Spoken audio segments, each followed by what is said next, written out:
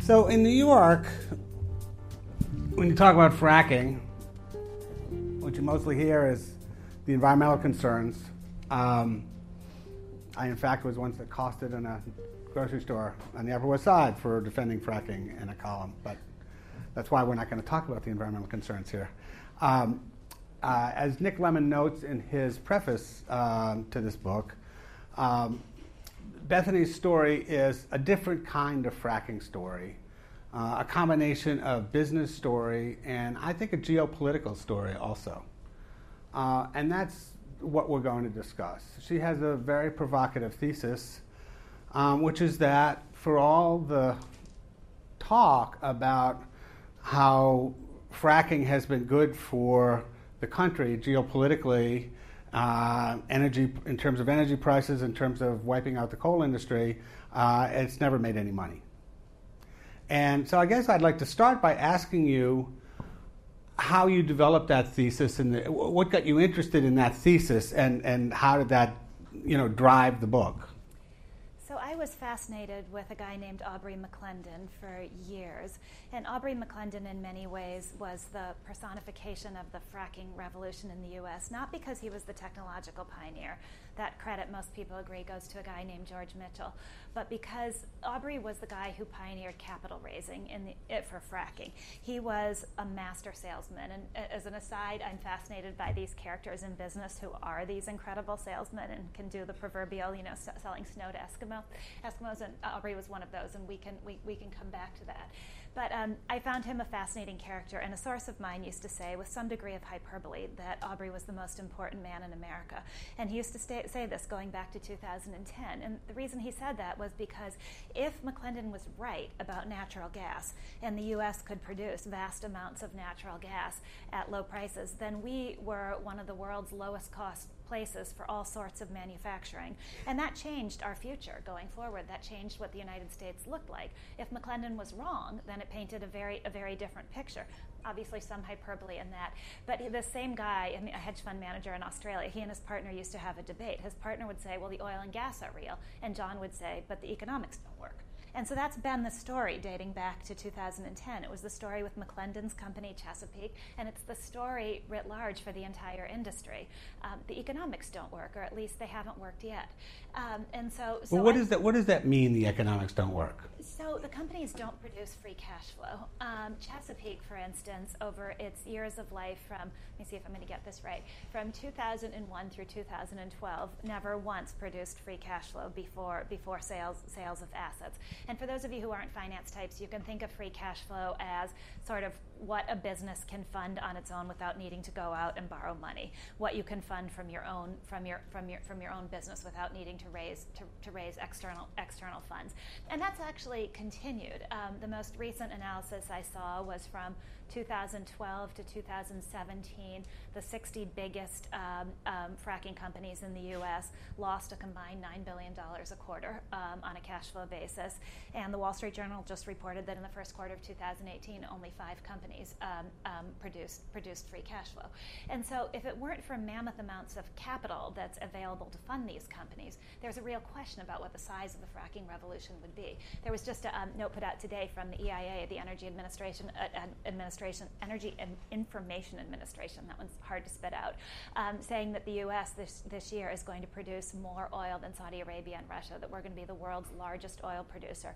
But that wouldn't be true if not for the availability of capital to fund this. But, okay, so where does the availability of capital come from, and why would you capitalize, why would you spend money, give money to companies that lose money on a consistent basis?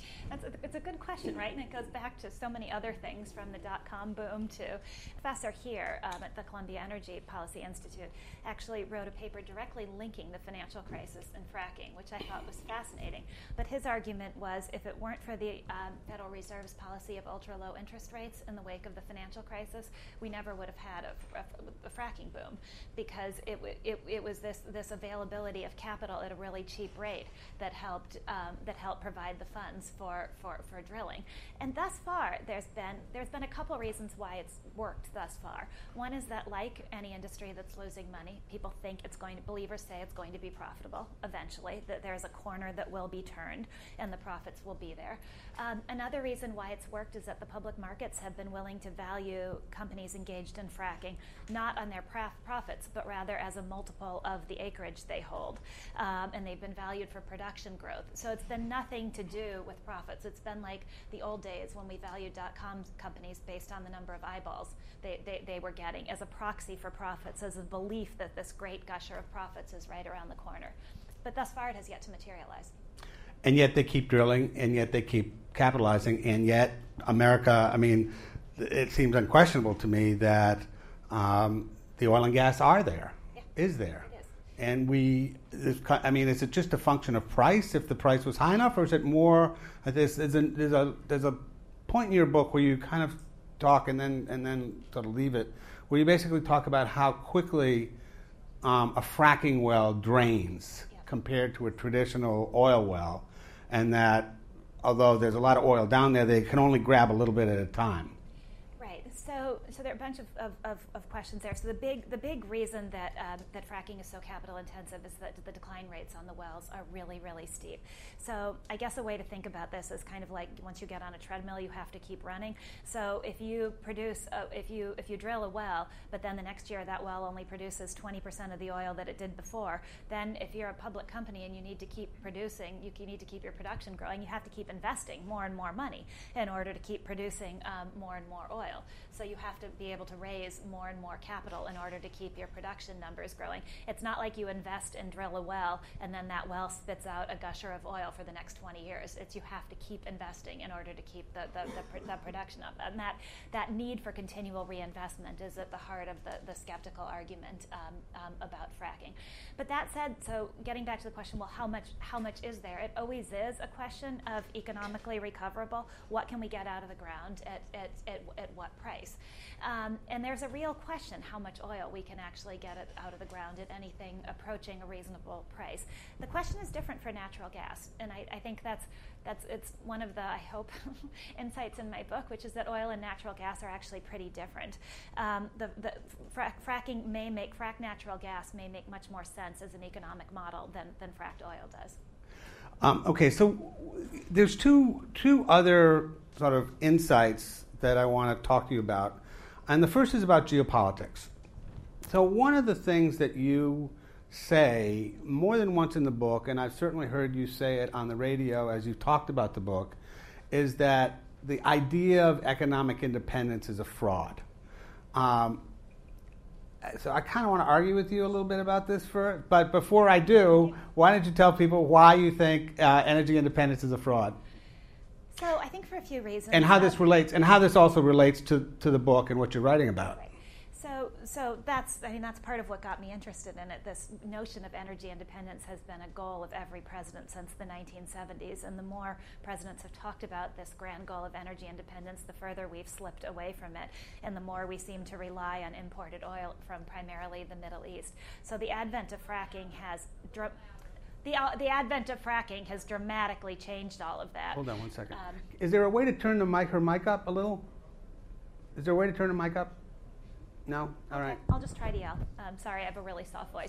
The advent of fracking has really dramatically changed that picture. And now people are talking about energy independence, meaning that North America, might be able to produce enough energy to satisfy its own needs. That's real, but here's why it's a little bit of a fraudulent concept. One is that the price of a barrel of oil is set, but it's a global price. And so the price we pay for a barrel of oil will continue to be set by events around the globe. America can't isolate itself from the rest of the world the way we could in the 1970s.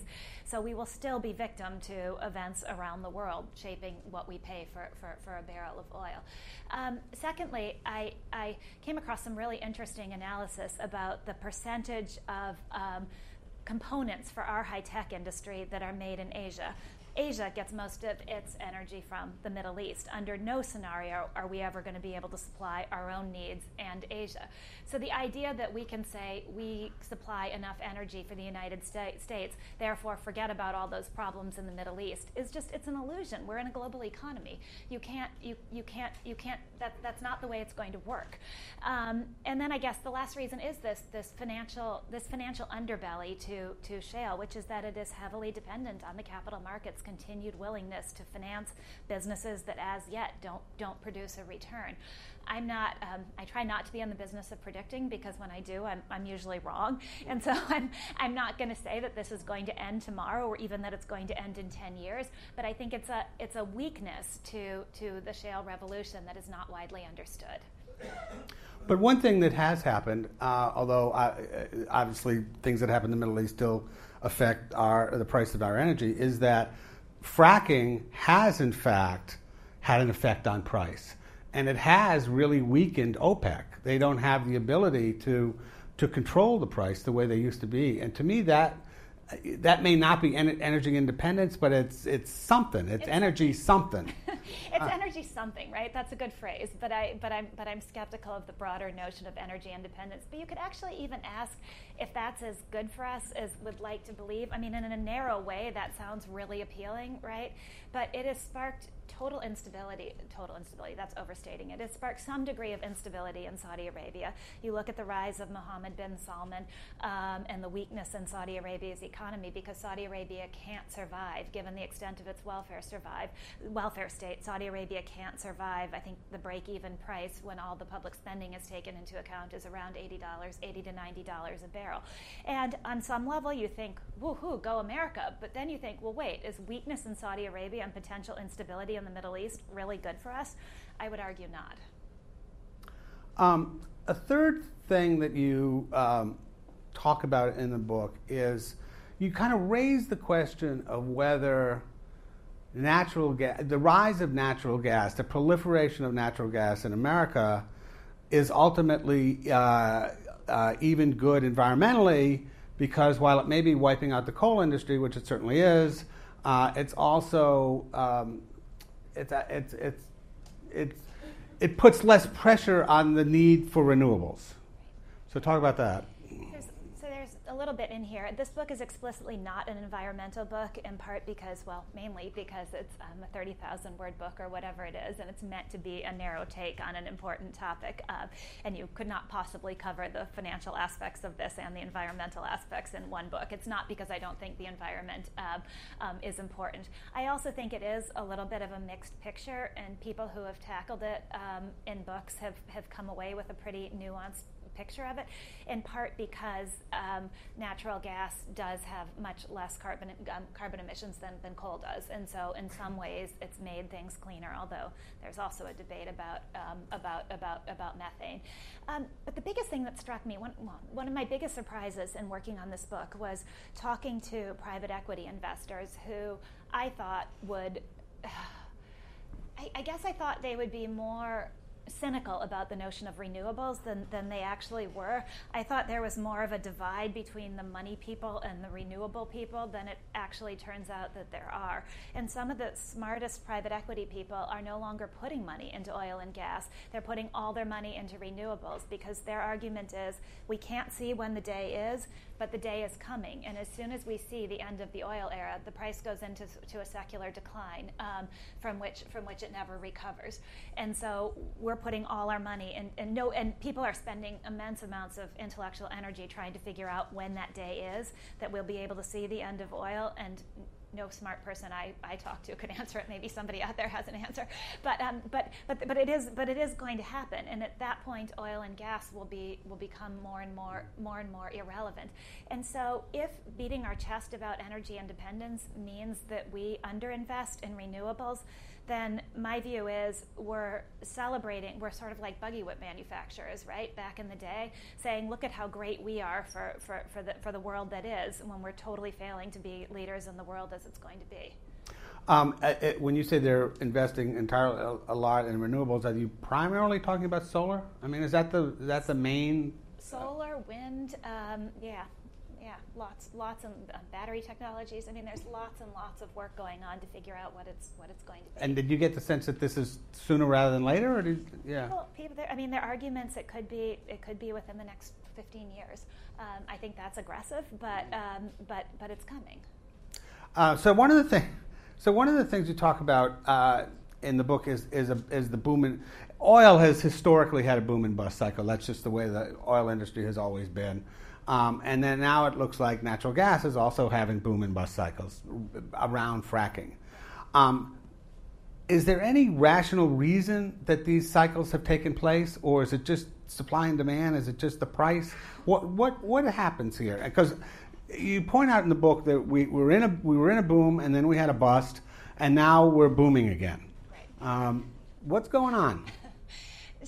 So one thing I came away with from the book is that I looked at kind of the history of oil price predicting, and I decided that everybody who has ever predicted the price of oil has been wrong. And I think it's mysterious. I think even ExxonMobil, Rex Tillerson, has said we don't even try to predict the price of oil. It's not doable.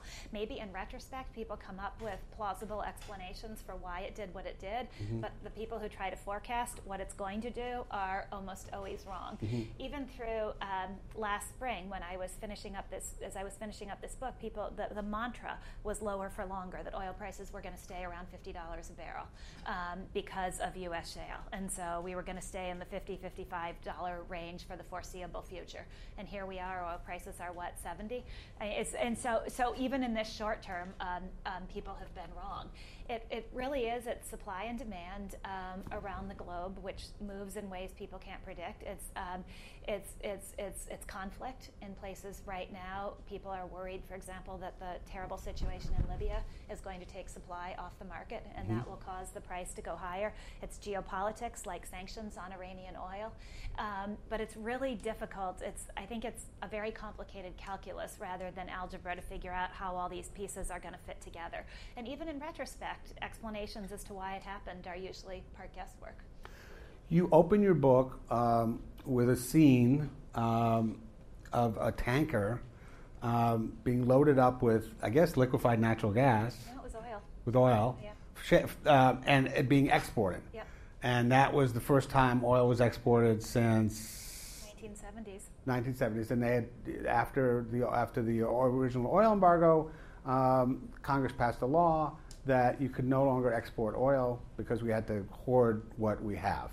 And the proliferation of fracking of natural gas and oil has caused Congress to change that law so that now you can, on a limited basis, export. I guess my question for you is whether you think that's a good thing or not. So I'll come back to that. I want to just tell the little story of how the export ban was lifted, because I think it's really interesting. So the export ban was actually lifted in year-end 2015 omnibus spending legislation. It was kind of tucked as a couple of lines into the big $1.1 trillion bill that President Obama signed at the year-end 2015. And literally no one was paying much attention when this happened because, and we can come back to this, the industry was in a bust period, and so people kind of thought, no big deal, this doesn't really matter. In fact, I kind of argue that if it weren't for the bust, I'm not sure the export ban ever would have been lifted, because there would have been such ferocious pressure around it. And that the lobbyist, I tracked down the lobbyist who helped get it passed, and he said that it was passed the House before noon, it passed the Senate, Barack Obama signed it into legislation, everybody left town for the holidays, nobody even noticed he went by himself to have a Manhattan at a steakhouse because there was nobody even to celebrate with him. It just passed by sort of unnoticed, but it came after years of lobbying from the oil industry to overturn the ban. So I'm mixed on this. I guess I have a different view for oil than I do for natural gas. I think we really are a low-cost producer of natural gas, and I think we really do have huge supplies of natural gas. And the export of LNG, liquefied natural gas, has the potential to give us some geopolitical leverage in interesting ways. For instance, Europe historically has relied on Russia for a great deal of its natural gas, and the fact that Europe could have an option in the form of imported American gas gives it, even though that is still far more expensive than Russian gas transmitted shipped by pipeline. But that gives Europe an option, and it gives them leverage in negotiations with Rosneft that they have never had in the past. So there are ways in which it is a really powerful thing.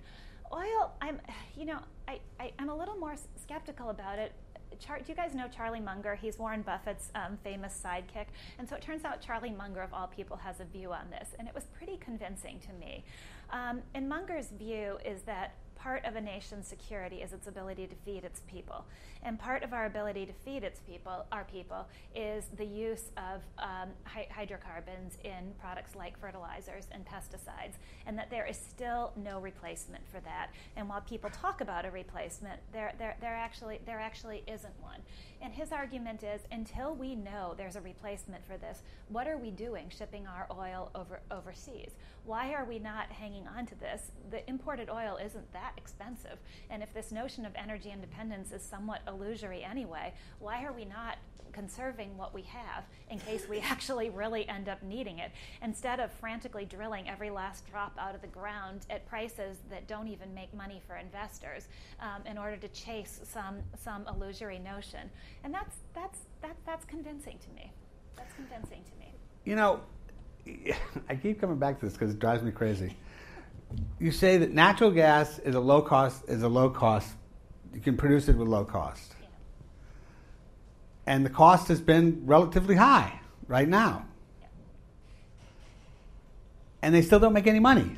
Natural gas fracking is closer to being profitable than oil is, and the decline rates on the wells are less huge, because fracking started with natural gas, and for a long time there was a belief that you couldn't even use it for oil. People only switched to oil when it was clear that the immense amounts of natural gas unleashed by fracking, by Aubrey McClendon in particular, were crushing the price of natural gas, and so that you better have another business if you weren't going to get absolutely crushed by the plunging price of natural gas. And so people started fracking for oil sort of 2007, 2008, and a company called EOG was, along with a company called Continental Resources, were really the first to prove that you could actually do this, that it was feasible. But there's an argument, and even skeptics, even the most skeptical people about the financial aspects of fracking, think that it is closer to working economically for natural gas than it is for oil, because natural gas is just easier to get out of the ground, and the decline rates aren't as severe. So Aubrey McLennan is the person that you decided to focus on, and one can certainly understand why. He is absurdly charismatic and an amazing salesman, and he lived a larger-than-life life. But he also, wound up indicted, wound up broke. He doesn't. I mean, maybe he one could. He's not. He may be prototypical, but he's not typical. And so I guess my question is, why him as your central character, as opposed to somebody a little more staid and somebody trying to make staid as a character in a book? Come on. Well, because he is such a character, it makes him. But also because a banker said this to me, that because he was this larger-than-life character who embraced risk, both with other people's money and, it should be said, with his own money, which is why he ended up dying essentially bankrupt. That he really sort of shows the duality of the fracking revolution, kind of the good side, the daring, the entrepreneurship, the creativity, but also the bad side, which is this unbridled appetite for risk and this destruction of capital. And Jim Chanos, who unfortunately couldn't be here, said to me about the industry, he said Chesapeake was just the rest of the industry on steroids. It was a more exaggerated version of what happened in the rest of the industry, but it wasn't as if the rest of the industry, was lean and mean and produced profits, and everybody lived these quiet lives, and then there was Aubrey. There are a lot of larger-than-life characters in this industry. Look at the number of sports teams owned by fracking billionaires. It's kind of fascinating. There's one guy who owns two. Who's that? I'm blanking on his name, but he owns the Buffalo Bills and the Sabres. Oh yeah. Yeah. Oh God, why can't I remember his name? Terry. Anyway, oil and gas has always been larger than life characters, and that's So that's part of why I thought Aubrey was representative of a certain aspect of this. I tried to balance him with a Stater company, which is a company called EOG Resources that to most people regarded as the Apple of shale, the best run, most technologically superior, very lean company. I went to visit the current CEO and their headquarters in Houston, and there's nothing ostentatious. There's barely even a sign. They've got a couple of floors for their headquarters in a building that's barely even marked with their name, and it is obviously run on very tightly, and it's run by engineers, and they're very focused on returns to investors and on only drilling where it makes sense and on their technological savvy. And so there is this other side to the industry, too, that I tried to use as a counterpoint. How has Wall Street treated fracking, the fracking companies? I'm assuming there's been a fair amount of short selling, but is Wall Street enthusiastic about it? Is it skeptical? Is there a way to, can Wall Street be characterized one way or the other? I think like with many things, I think fracking is a bit of a battleground, and there are probably people in this room who know this better than I do. I think fracking is a battleground. It's one of those areas where there's a war between the believers and the skeptics. And there has been, over time, that's come and gone. Over time, that's shifted. For a while, there was just this willingness to reward any company that could show big numbers in production growth with a huge increase, with huge stock price returns. And so, in that sense, it worked for investors, even if there weren't bottom line profits. That has shifted a little bit, and I'd say in the last couple of years, the skeptical view has become, in some ways, more mainstream. There's this whole movement of investors, a group of investors really starting to demand returns from the companies they invest in and saying, we're not, to private equity firms, we're not going to buy your company you're taking public if it's not producing profits as well. We're out. We're not funding this any longer. And saying to the companies that they invest in, you had better show us capital discipline and had better show us profits or we're out. And so that's starting as well. Sort of like Internet 2.0. It's sort of like Internet 2.0 in a way. Yeah, people have even called it fracking 2.0. And it'll be interesting to see how it shakes out. It also reminds me a little bit of the cable industry, which in its early days was as wild and woolly as anything imaginable and didn't make any money and filled with entrepreneurs and eventually made gobs of money. But who knows if that'll happen in this case. I think if there's a failing of this book, it was, well, there are probably many, but if there's one failing, for sure, it was my arrogance when I set out to do this and thinking that I could come to an answer and that I could say, was Aubrey McLendon representative of the industry or was he not? And I think part of looking at this industry was this realization I alluded to earlier, that everybody who's ever tried to forecast the price of oil has been wrong, and everybody who's ever tried to forecast the future of fracking has been wrong. And so I came away thinking about it as a very complicated set of factors as to whether this does actually work in the end. And so I think I leave that question open as to whether a company like EOG is more indicative of where fracking in this country is headed, or whether Chesapeake actually is a source of mindset in the book. Is this the model for the industry? It changes the world, but it ends in tears. When Aubrey McLendon died in the spring of 2016, and I'm not, to be honest, I'm not sure of the answer for that. So how was Midland? Midland was really fun. It's one of the more interesting places I've been. It still looks probably like it did in the 1980s. There are a few of the big fracking companies have built sort of big glossy headquarters, but for the most part, it's kind of low-slung old offices where oil billionaires kind of camp out in buildings that most Wall Street CEOs would never set foot in. And you kind of have to admire these guys for their pluck. I met one guy who has subsequently passed away, but he was worth $2 or $3 billion conservatively, and we met in his dingy old office. And then I was flying Southwest back to Houston from Midland, and lo and behold, who was in the waiting area for the Southwest flight from Midland to Houston? But this guy.